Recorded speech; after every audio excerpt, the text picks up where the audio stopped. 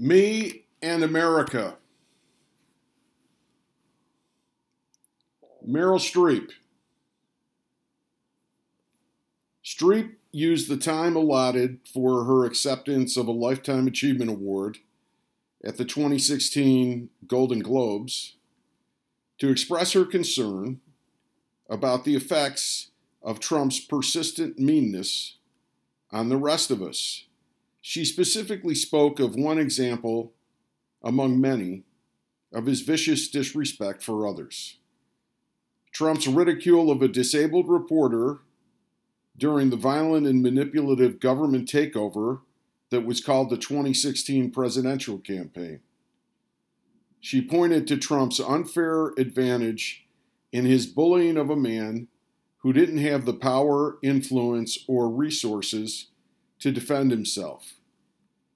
She pointed out that it is even worse that such behavior came from a person in power, because it gives a green light to all the people around him who are predisposed to such bullying. Streep knows how a president affects the tone of a country because she knows how a star affects the tone of a movie set. I worked with Meryl Streep for 1 week. In the 1980s, I had a small role in the movie Heartburn, which was shot in New York. Streep was under a great deal of pressure when she was working on the film. It was her first comedy.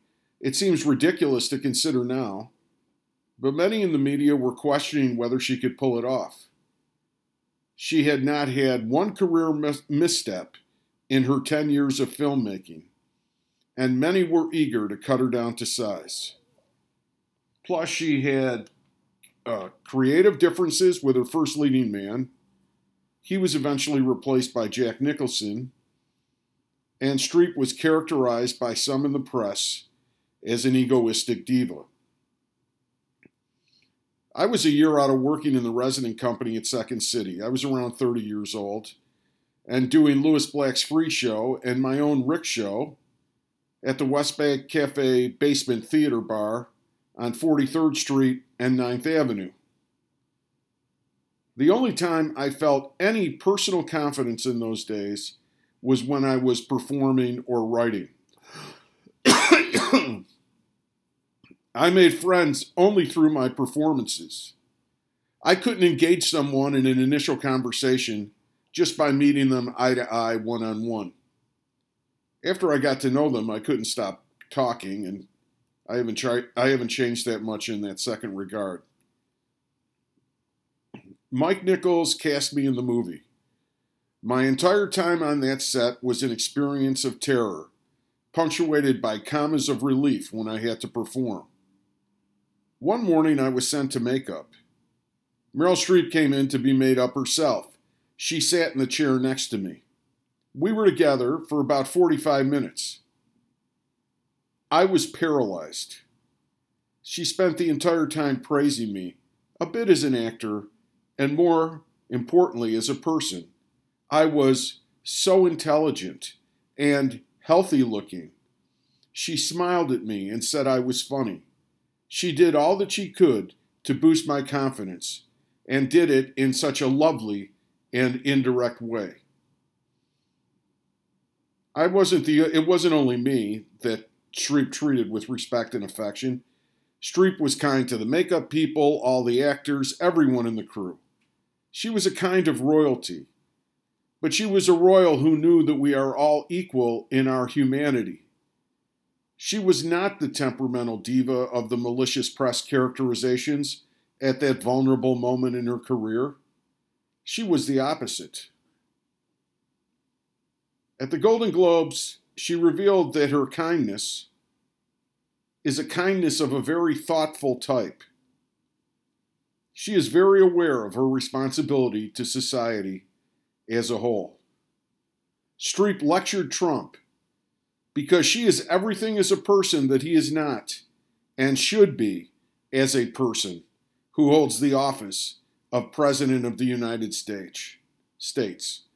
She is sad and prophetically disturbed that Trump gave a, quote, highly effective performance in the campaign that had nothing good about it, but achieved its desired results by making its target audience, quote, laugh and bare its teeth. Streep clearly pointed out the cultural moment of meanness before us in simple and down-to-earth terms. Trump responded by calling Streep a Hillary lover, a cunning insult with its racist echo. Translation of Hillary lover: get it, white nationalists, nudge, nudge, and newly unashamed racists that are such a big part of his base? Treat Hillary lovers like the N lovers that they are. Mock them, shout them down, or worse. Old dog whistle Trump is telling his followers to break out the crosses in the lighter fluid and go downtown where the liberal arts majors live and stir things up. Some people look for answers as to how to respond to Trump. Most of us will be dealing with his fascist foot soldiers, many of our neighbors and colleagues. I think we can take a lesson from Meryl Streep. We shouldn't be afraid of Trump and his minions. We should speak out about what we see. We should collectively stand up against Trump's words and deeds and minimize his influence. We'll probably have to take risks as we speak our minds as Trump's power grows as he uses it. But silence is the greater risk. They want to hurt you anyway. Better to speak out against it. I'm talking about holiday parties, work, in the supermarket, everywhere. If you're not inclined to speak out, let your life do so. Let there be no doubt that you are outraged by all that Trump represents. You know how to show your feelings, even if you aren't a big talker. The Republicans are going to execute devastating public policy, but they can't trash our entire culture unless we let them do it. We can deny Trump much of his influence over people's hearts and minds, and eventually fix the Republican wreckage in the aftermath. This is a kind of war. I was waiting to make a left turn at the corner of Ashland and Webster in Chicago one afternoon a few years ago. This guy driving a huge semi ran a light and swung his truck from the opposite direction and cursed at me and demanded that I move my car so that he could get through. No other cars were around. He berated me and threatened to flatten my little car. I just nodded no. An arrogant look stayed on the guy's face for about 3 minutes, and then he began to look scared. He stopped blaring his intimidating horn. He started to beg me to move. I did. As he pulled around me, I looked at him. He didn't make eye contact. He couldn't make eye contact. This is how I think we should deal with Trump and the ugliness he has released in our general population. By this point in my life, my timidity has been destroyed by reality. They wanted to destroy me anyway. I might as well go down fighting. I live with a kind of permanent anger, always lurking, even in my most joyful moments. But I no longer have the regret of self-betrayal. Most of this is very natural. No credit goes to me. It's just part of the aging process. There are many people who don't approve of my lane choices, but I am the one who is driving. And there are quite a few taking the same route. I used to want to be recognized by the bullies, which was naive and foolish on my part. Now I just want them to leave me alone. I try to go around them and avoid them when I can, and confront them when I have to meet their direct attacks.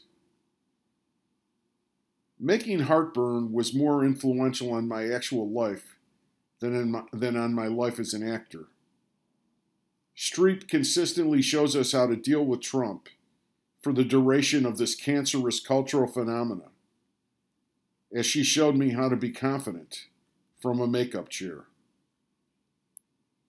Meryl Streep, a real deal, more than a brand, the kind movie star who changed the way that I viewed myself in the world many years ago and revealed herself to be a sincere fellow traveler at the 2016 Golden Globes.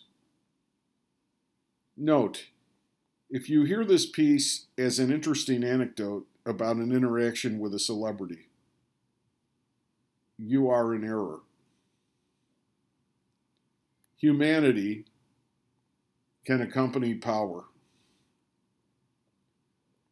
Big life. You have to build a following, she said. She was the creative director of a successful theater and wrote a play once that was adapted into a movie which won its lead actress an Oscar. I would advise that you build a big following for your blog, and then maybe you can convince someone to produce you on a stage, but it's very hard. We produce one thing once in a while that is really good. Then we bring out our cash cow, a shit show that everyone loves to pay for it. We have a payroll of 400 people to support. Of course, I didn't have a payroll to meet. It's funny. When you go to people for advice, you more often receive stories about their problems and compromises. I thought of the Stanley Tucci movie, one of the ones he directed, Big Night. It's about two Italian brothers from Abruzzi who open a restaurant. My mother was born in Abruzzi. She was a great cook, more basic and pure than a chef. Her food wasn't self-conscious or ambivalent. It was delicious, and there was a lot of it. One brother, Primo, the chef, is an artist. The other brother, Secondo, is a businessman who is worried about drawing a crowd. Primo is compelled to create Italian meals that are authentic and un-Americanized and far beyond his New Jersey customers' tastes. The brothers personify an obvious and common conflict between the compulsion to be a success and the desire to create authentic and pure expressions of reality. In other words, the truth. Truth is beauty, and broody truth. Something is aesthetically pleasing when it is made with clear-eyed honesty. The businessman thinks a dollar brings security. The artist senses that anything other than his genuine thought and feeling is a lie. Primo gets his way and cooks an exquisite meal one important evening for a newspaper reviewer and invited guests. She, the theater professional, liked to talk about her, quote, big fat opinions. Her big fat opinions are the source of her at this moment blocked art, her expressions emanating from her true experience with the world, which she withholds from us in the name of, quote, financial reality, the biggest artist block of them all. As a result of other plot complications, the restaurant fails. The art of that one meal, of course, brilliantly succeeded, even if it went unrecognized and couldn't be sustained. The art of the meal didn't pay, supposedly, like the art of the deal. But the art of the deal is a scam. It offers no security. America dies choking on business. Primo could be sustained, and he lived to cook again, as did Secondo in his own way. The brothers refused to work for someone else and end the film with Primo's arm on Secondo's shoulder as they eat plain omelets that Secondo cooked. Omelets, like my mother used to make. My mother taught me the limited value of a dollar.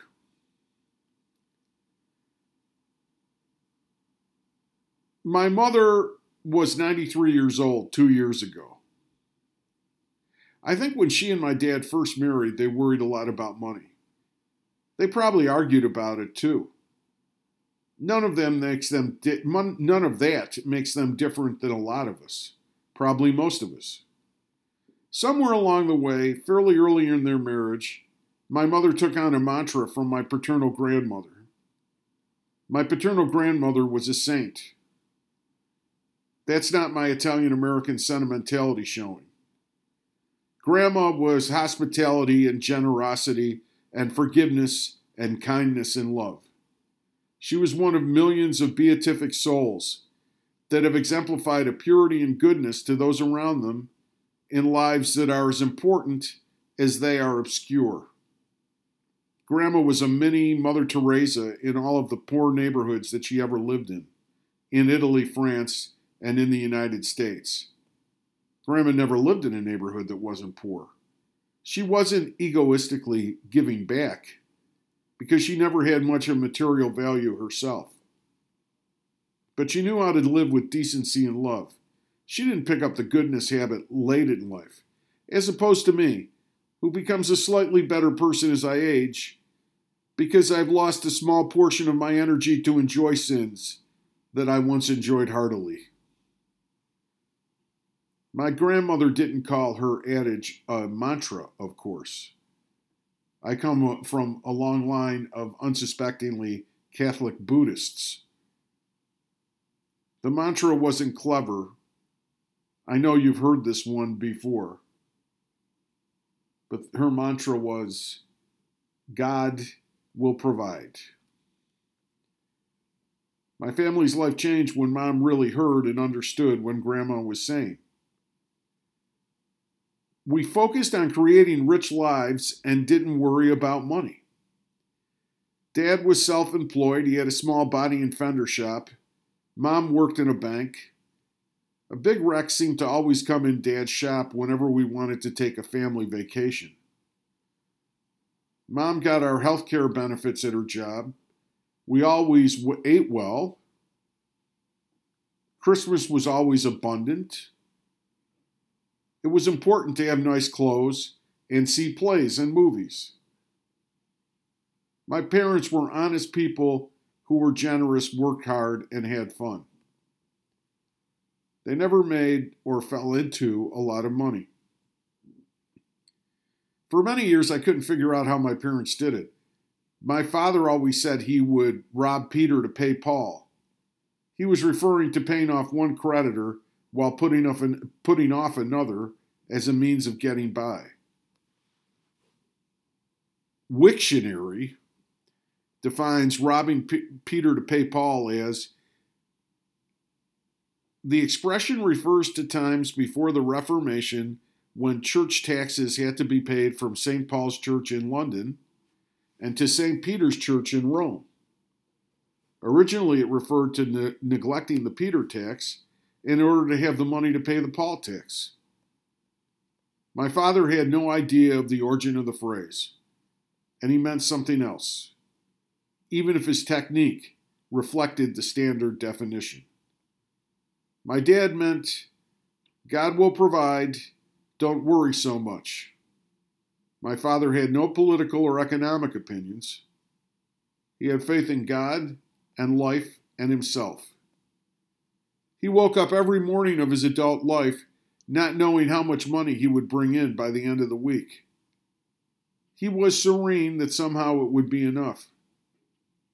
And most weeks, it was. God provided with some help from Mr. and Mrs. Thomas. Dad died in February 2009. He was 88. The toxic materials he inhaled in that little collision shop took him out. Ironically, he got cancer just as my parents' life savings were running out.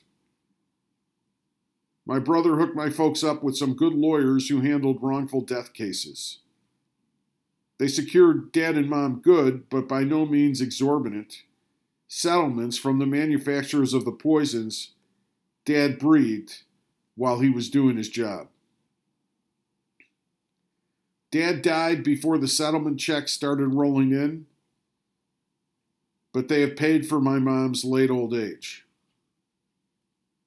Now Mom is 95 and she's failing. She has advanced dementia. She lives a life largely restricted to her bed, not because of the limits of her body, but because of the imaginings of her brain. She transitioned a couple of years ago from an independent living facility and moved into skilled nursing. When Mom dies, all the settlement money will be gone. things make sense late in every story. Mom danced to the line of total poverty and was pulled back from it by my father from beyond the grave with an assist from my brother and his friends, the attorneys. Of course, the rule of law through wrongful death claims and class actions, Social Security, Medicare, and the safety net of Medicaid have also helped, giving my mother all the care that she needed and dignity in her slow march to eternity. My parents' secret regarding money was to play not to win, but to break even. They always focused on creating a life, not a fortune. Money was only a practical detail in achieving their objective. My dad died a satisfied man. He enjoyed his family and friends and soccer and going out to eat well. Everything ordinary and immediate. My mom will die satisfied too. She's had a good run. They are my beacons of joy and goodness. America could learn a lot from my parents and the other millions like them. The American dream itself, joyfully pursued, is the source of our security, not the dream's achievement and the hoarding of its rewards and riches.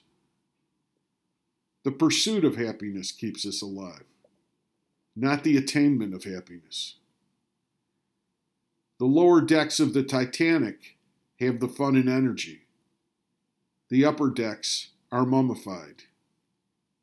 Vito Corleone died a happy man, play acting a satire of a monster's pointless reign of terror to acquire power and success for himself and his little grandson in an innocent garden. The return of the apple of desire was his readmission to paradise.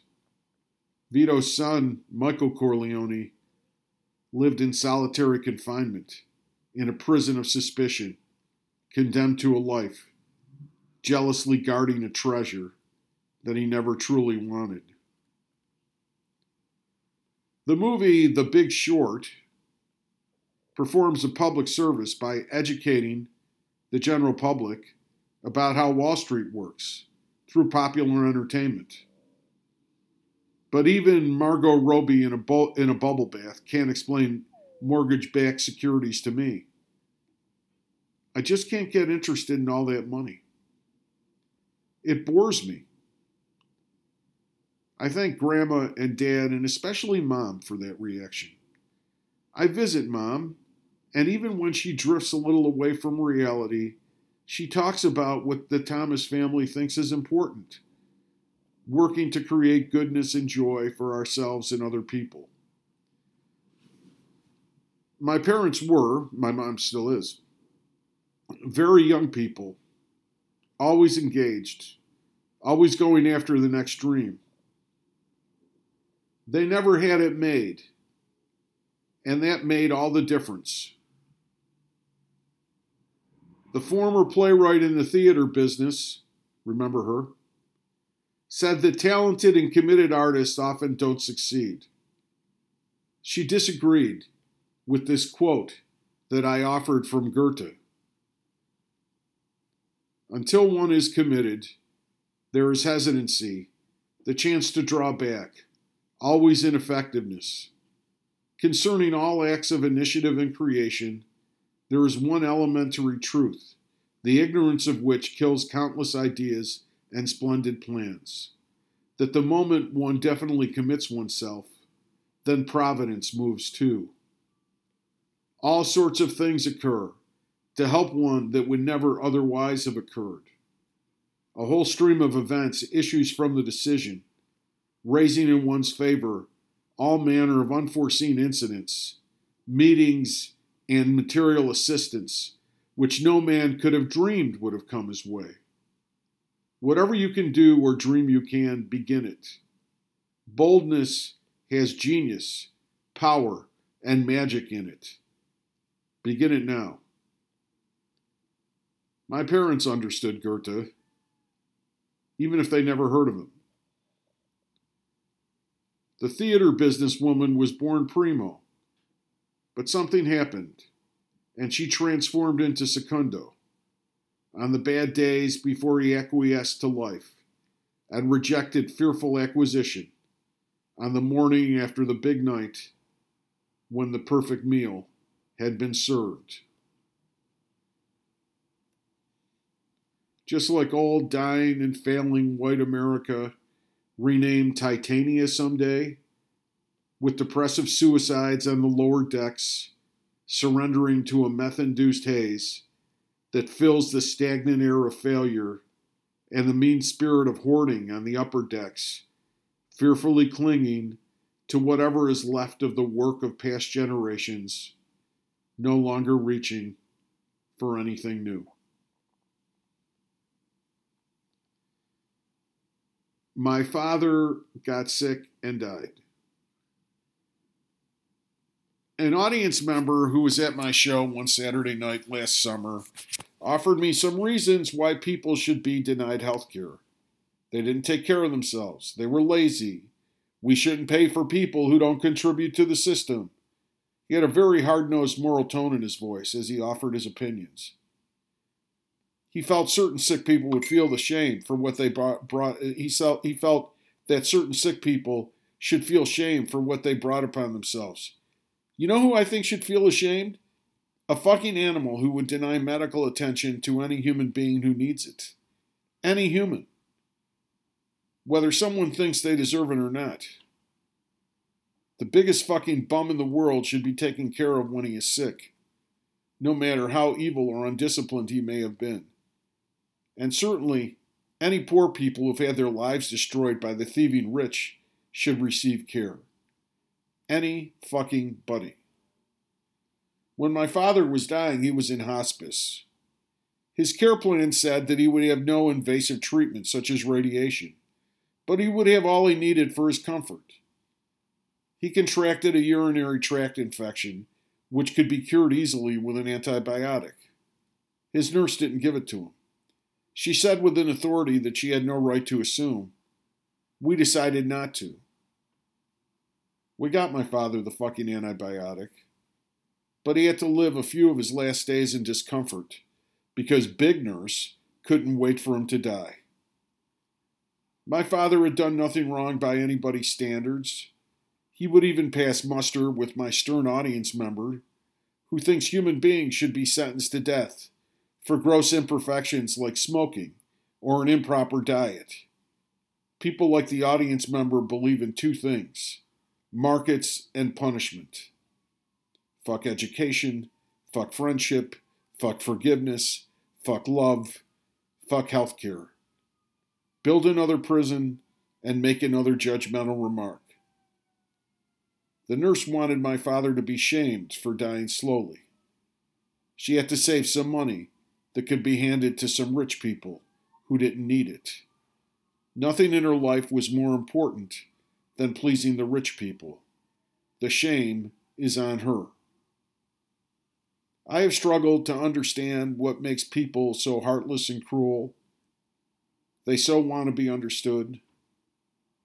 They want praise for being so good and decent, true Americans. They are among the worst people in the world.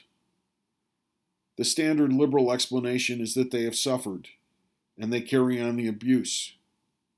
But I no longer buy that. Their personal lousiness is a choice.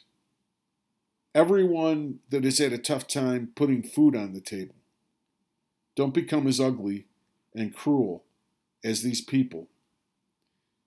My father, for example, had a very tough life. He was physically abused, sexually abused actually, in fascist schools in Italy. Priests who worked for Mussolini molested my father. He encountered great discrimination. I didn't even know,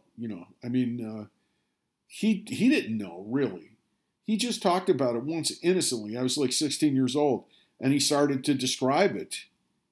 And he didn't know it, but he was describing being molested. He encountered great discrimination in America as a poor Italian immigrant. He did hard labor in an auto body shop for decades, breathing in the toxic materials that ultimately killed him.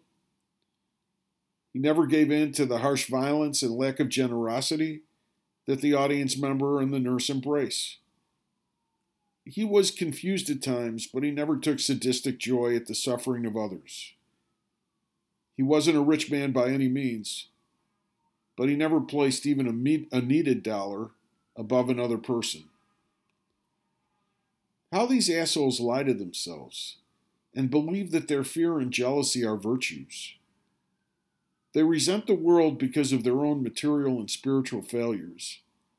They hate the immigrants who come to their towns with nothing and subsequently thrive with hard work and initiative, while they themselves mock the educated on their way to the meth dealer's house. Trump and Mitch McConnell aren't the problems. The audience member and the nurse are the problems. Trump and McConnell just manipulate what already exists in these walking suicides. We have this awful immoral government because we share this nation with these awful immoral people. I have no tolerance for what these people are. I was originally going to say for what these people believe, but this piece has nothing to do with ideas or opinions. I can't stand what these people are. There's no excuse for it. They've chosen death. I want nothing to do with them until they change. And I do believe in redemption, but not compromise. Not with these people, and not now.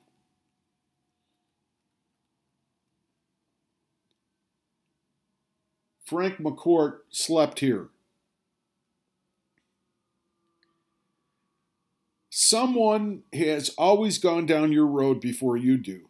Frank McCourt, the author of Angela's Ashes, his memoir about his childhood in Ireland, tells this brief anecdote in his essay, Learning to Chill Out.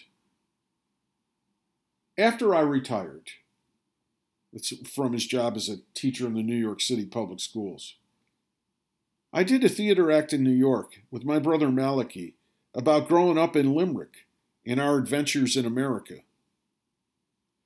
I met Frank and Malachi McCourt when I was an actor in the Second City Resident Company, and they were touring with that show, A Couple of Blackguards, in the early 1980s in Chicago. They would come to the Second City Bar after the curtain of our respective performances and enjoy the free beer and liquor actors were treated to by the generous producer, Joyce Sloan. I didn't hang out after hours much, unless there was food being offered. This was a pretty common occurrence. The pizza was pretty good. Or when someone I thought was interesting dropped by. I talked with Timothy Leary and G. Gordon Liddy at that bar, for example, and an old-school 1930s socialist named Hank. The cradle will rock. I found Malachi and Frank very interesting. They were charming and literate, sophisticated, and down-to-earth at the same time. Malachi was more gregarious than Frank. He drank more and longer.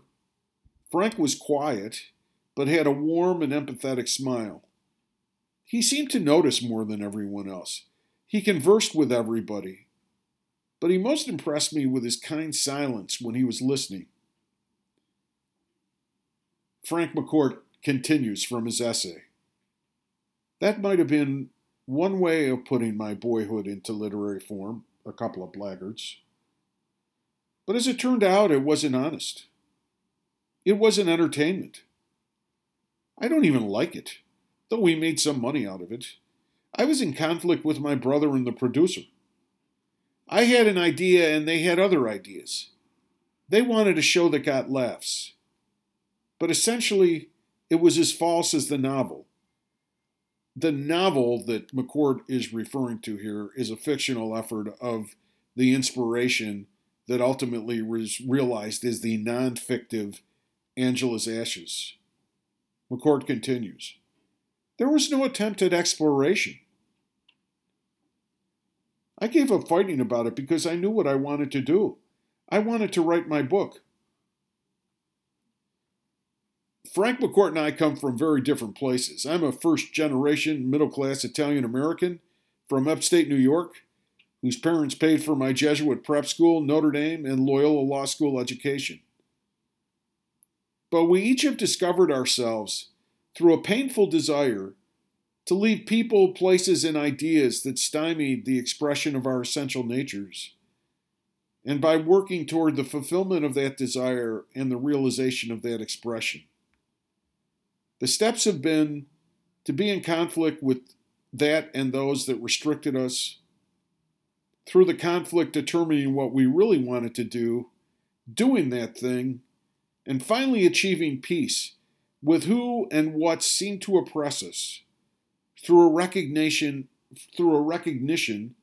of our difference. No pain, no gain. I went to law school to please an unspoken wish of my parents.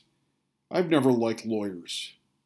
They preen, demean, and argue too much. Okay, this is an unfair generalization. Many lawyers have fine qualities and are serious human beings, and many deserve my uncharitable description. But the archetype lawyer has been a negative in my psyche since I was very young. There is nothing in my being in my essential being that says lawyer. I did not attend my law school graduation. I performed that night with the Second City Touring Company at a low-run prefab resort called the Chateau Louise. If that dump was a chateau. I can only blame my foray into show business on myself. I lived much of my life in the perceived shadow of a successful older brother who was a professional football player and is a state Supreme Court justice today. He pleased my father with his capacity to win. I made my father laugh. If I could win by making people laugh, I figured I'd kill two birds with one stone. And for a while I did win, or at least modestly succeed, in comedy. I made a living as a comic actor and teacher of improvisational comedy for about 10 years. But something happened. I started doing a one-man show that wasn't always funny. I wanted to say things. I wanted to explore. I didn't know it consciously, but I began to irrationally resent the audience. I wanted to please myself and God, maybe, not them. It took me decades to sort out my conflicts with the law and show business and the people in both fields. I was in my mid-50s when I realized that teaching was the only job that I could live with as a means of supporting myself. I was in my late 50s when I realized that all of my aborted writing attempts over 30 years were struggling expressions of my essential nature. I am a writer. Progress in my process of self-discovery has been painfully slow. I sat for the bar exam only once 25 years after I graduated from law school, when I was 50, and passed the test amazingly on the first try. I report this with pride. My success with the bar exam was more of a spiritual than career accomplishment. It was the first step in resolving one of the two great issues of my life. My peace with show business would come later. I had mistakenly pitted law and show business against each other. My mind saw each as the escape from the other. All the while, writing was whispering. Writing may have spoken so softly because it knew that my confusion and all the blind alleys it dispatched me to would give me something to write about when I was ready. My brother got me my first job as a lawyer. I worked for a successful fundamentalist Christian attorney who represented insurance companies. Two things that I've always disliked are successful fundamentalist Christian attorneys and insurance companies. I was fired after I loudly told some unsurprisingly mean-spirited attorneys in the firm about their lack of decency and the dangers inherent in their rejection of their core humanity. This apparently was in violation of the corporate culture. I didn't see it in the employee handbook. Eventually, I landed another job, working the state Supreme Court commission that regulated and disciplined lawyers. One of the bosses that was a friend of mine in law school, one of the bosses there was a friend of mine in law school, but my brother's position on the court didn't harm my chances for the job. I reckoned this job might put me productively on the side of the angels. I learned, ironically, a lot about writing on this job, particularly from one supervisor who made me rewrite a complaint for over a year before she accepted it. However, she also denied me a deserved raise. I used that as a pretext to quit the job. The place was overly punitive. Prosecutors too often favor punishments large and small instead of education and encouragement as a means of solving problems.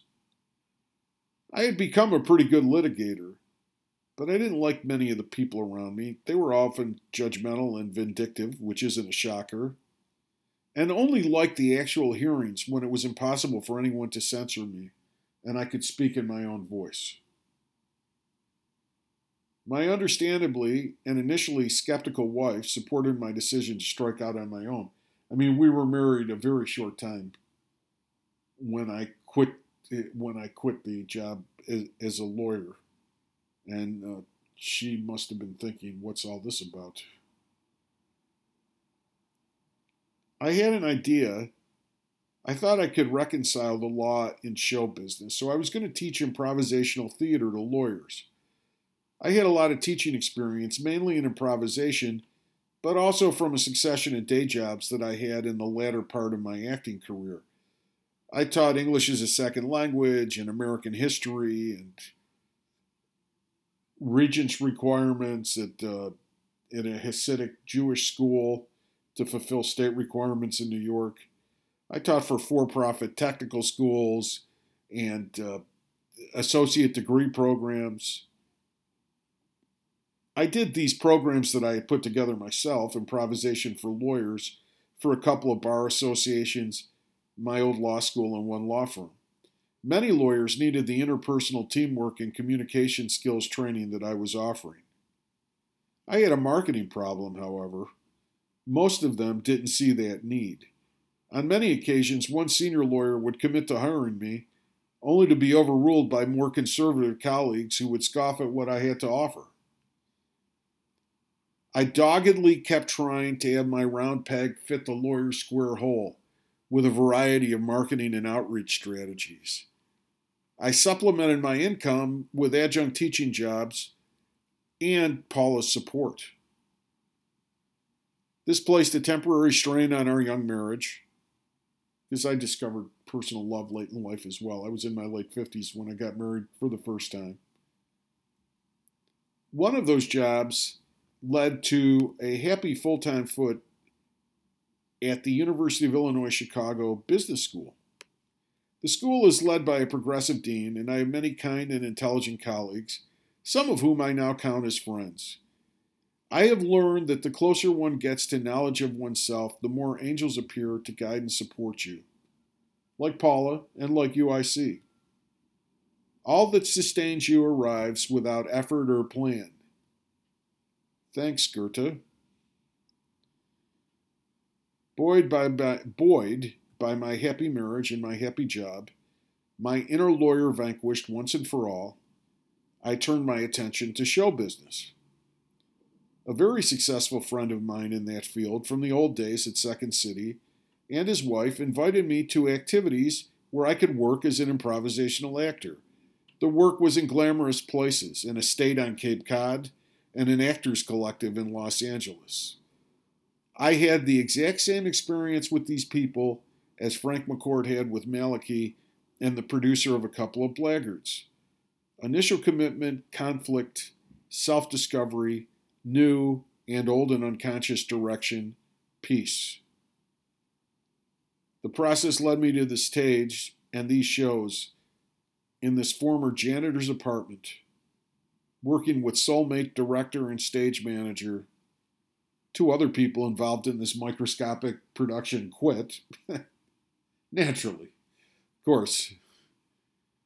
I also learned a good lesson from my old friend and his wife about writing. They had written for a successful sitcom. They told me a writer shouldn't be precious about his words. Let them out, and if they don't work, change them. I haven't stopped writing since they reminded me of that. Good advice, more useful than a week and a half at the Iowa Summer Writers Workshop, where rules of writing are calcified and propagated, as opposed to improvisation, which has the vitality of unfinished life. Love. It's a funny thing about life. If you refuse to accept anything but the best, you often get it. W. Somerset Maugham. Our perception of the world is only as good as our consciousness of its possibilities. Most of us have had the experience of being rejected by a lover or job or social group and feeling the pain of losing the best thing that ever happened to us, only to realize in time that our object of desire wasn't even very good. Conversely, some have had the experience of rejecting a lover, job, or social group only to discover later that the regret of missing out on a great opportunity for excellence of love, life, and thought. We get what we need and deserve. Points of rejection made by us or done to us are learning opportunities. There really are no mistakes. Life is just a big school, and we matriculate our way to greater understanding. The only things that we ever lose are our illusions. Maugham W. Somerset Maugham, knew what was the best from the inside out. He wanted the externals of his life to match the finer qualities of his soul. Apparently, he felt that he found it. I know what is fine in me. I did the work of figuring that out a long time ago and over a long period of time. It is the world that is my infinite classroom. Before I met Paula, I spent a little over 1 year on eharmony.com. I wasn't lonely.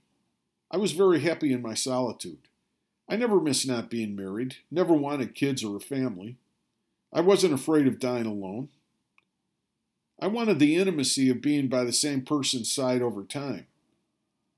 I thought that closeness was the greatest thing that life could offer, and that I was missing out on it. I went on over 80 eHarmony coffee dates. Coffee dates resulting from online contact, at least in my experience, are not dates in the traditional sense. 80 of them collectively were an anthropological expedition. I was studying my relation to the modern urban middle-aged female, late middle-aged female. I found that I was not a good fit for so-called, quote, yoga instructors, as opposed to actual yoga instructors who I never really met. The yoga instructors I found them creepy. I'm really a sweet Catholic boy at heart, and things like pornography and prostitution make me a little sick. I don't find exploitation to be the least bit sexy. Oof. Whores and their Johns are the ultimate libertarians. I met with one of these women and I learned how to weed them out of my cache of prospects. I actually threw up in a trash can on Wabash Avenue after meeting her. I also met divorcees who were looking for travel companions.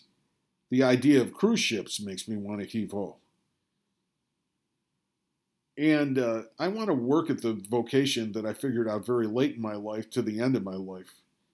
Golf courses and resort vacations are of no interest. I met with very hurt women who feared the intimacy that I was seeking. I wisely never advertised my endgame. I wanted to see them as they were. And many of these poor hurt souls weren't ready. Some were very nice. All were sad. Ambivalence is a necessary is a necessary phase on all of our paths at one time or another. Of course, it precludes connection. Now, I'm just pick out one group, but some of these specific groups, Mormons, for example, political correctness is a bad idea when looking for a soulmate. I mean, some groups have characteristics. Of course, I respect their right to their beliefs or other characteristics. It doesn't mean I can't work with them. It doesn't mean I can't be friends with them.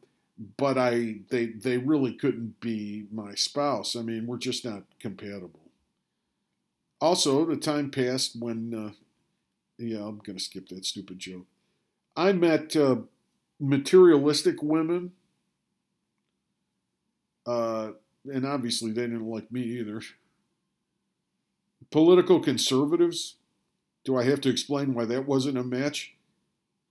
One woman seemed to think that the Kennedy assassinations were good things. There were a few younger women that I met, but I always took a teacher's interest in them. I couldn't see them as potential lovers. And there was a woman who posted a phony photo who was close to 80 years old. I admired her gumption, but I felt a cold chill when she put her hand on my thigh. I was too old to play Harold, and she was too old to play Maud. After my 80 dates, I was discouraged, although I didn't know it. I thought online dating didn't work, at least for me. I started thinking Hallmark card thoughts about destiny and getting things by fate and not effort. One Friday night, I wandered into a bar in Lincoln Square. I never go to bars, and certainly not alone. A guy started talking to me. I think he was an angel of God. He said that he taught for the Chicago Public Schools. He asked me why I was alone. He said that I was too old to be alone. And if I didn't get moving, I would never feel that, these were his words, that intimate feeling. I was shocked that he knew the focus of my recent expedition. I told him I was on eHarmony and didn't connect and was now leaving my intimate fate to the gods. He said, eHarmony is your problem. The women on that site are too conservative for you. Go to Match.com, better for a guy like you. I listened to him. He was like a fortune cookie. I figured, what the hell, I'll listen. I went on Match.com. My first Match coffee date was with Paula. Paula and I share the same birthday. We tell each other that we are sweet, smart, and sexy. Paula started that. Paula is the best. She has a wonderful heart and a wonderful mind. She's so desirable. She loves me to pieces and loves so many other people as well. To be in her family or one of her friends or to work with her is a wonderful gift. She's a much better person than I am, but women just are better than men. I'm as good as I can be, given the natural limitation of my gender.